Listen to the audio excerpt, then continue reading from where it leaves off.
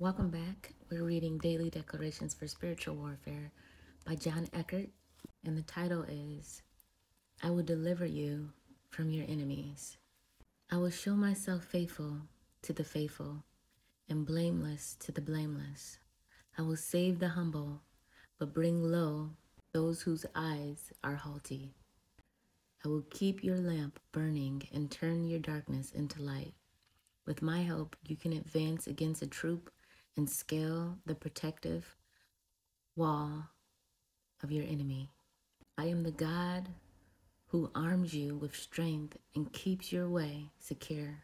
I make your feet like the feet of a deer and will provide a broad path for your feet.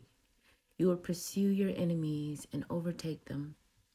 You will crush them under your feet, and they will not be able to rise. I am the God who avenges you and subdues nations under your feet. Okay, scripture of reference is Psalms 18. All right, prayer declaration. The Lord lives. Praise be to my rock, exalted by God, my Savior. He is the God who avenges me, who subdues nations under my feet. He has exalted me above my foes and rescued me from violent men. He gives his king great victories and shows his unfailing love to his anointed.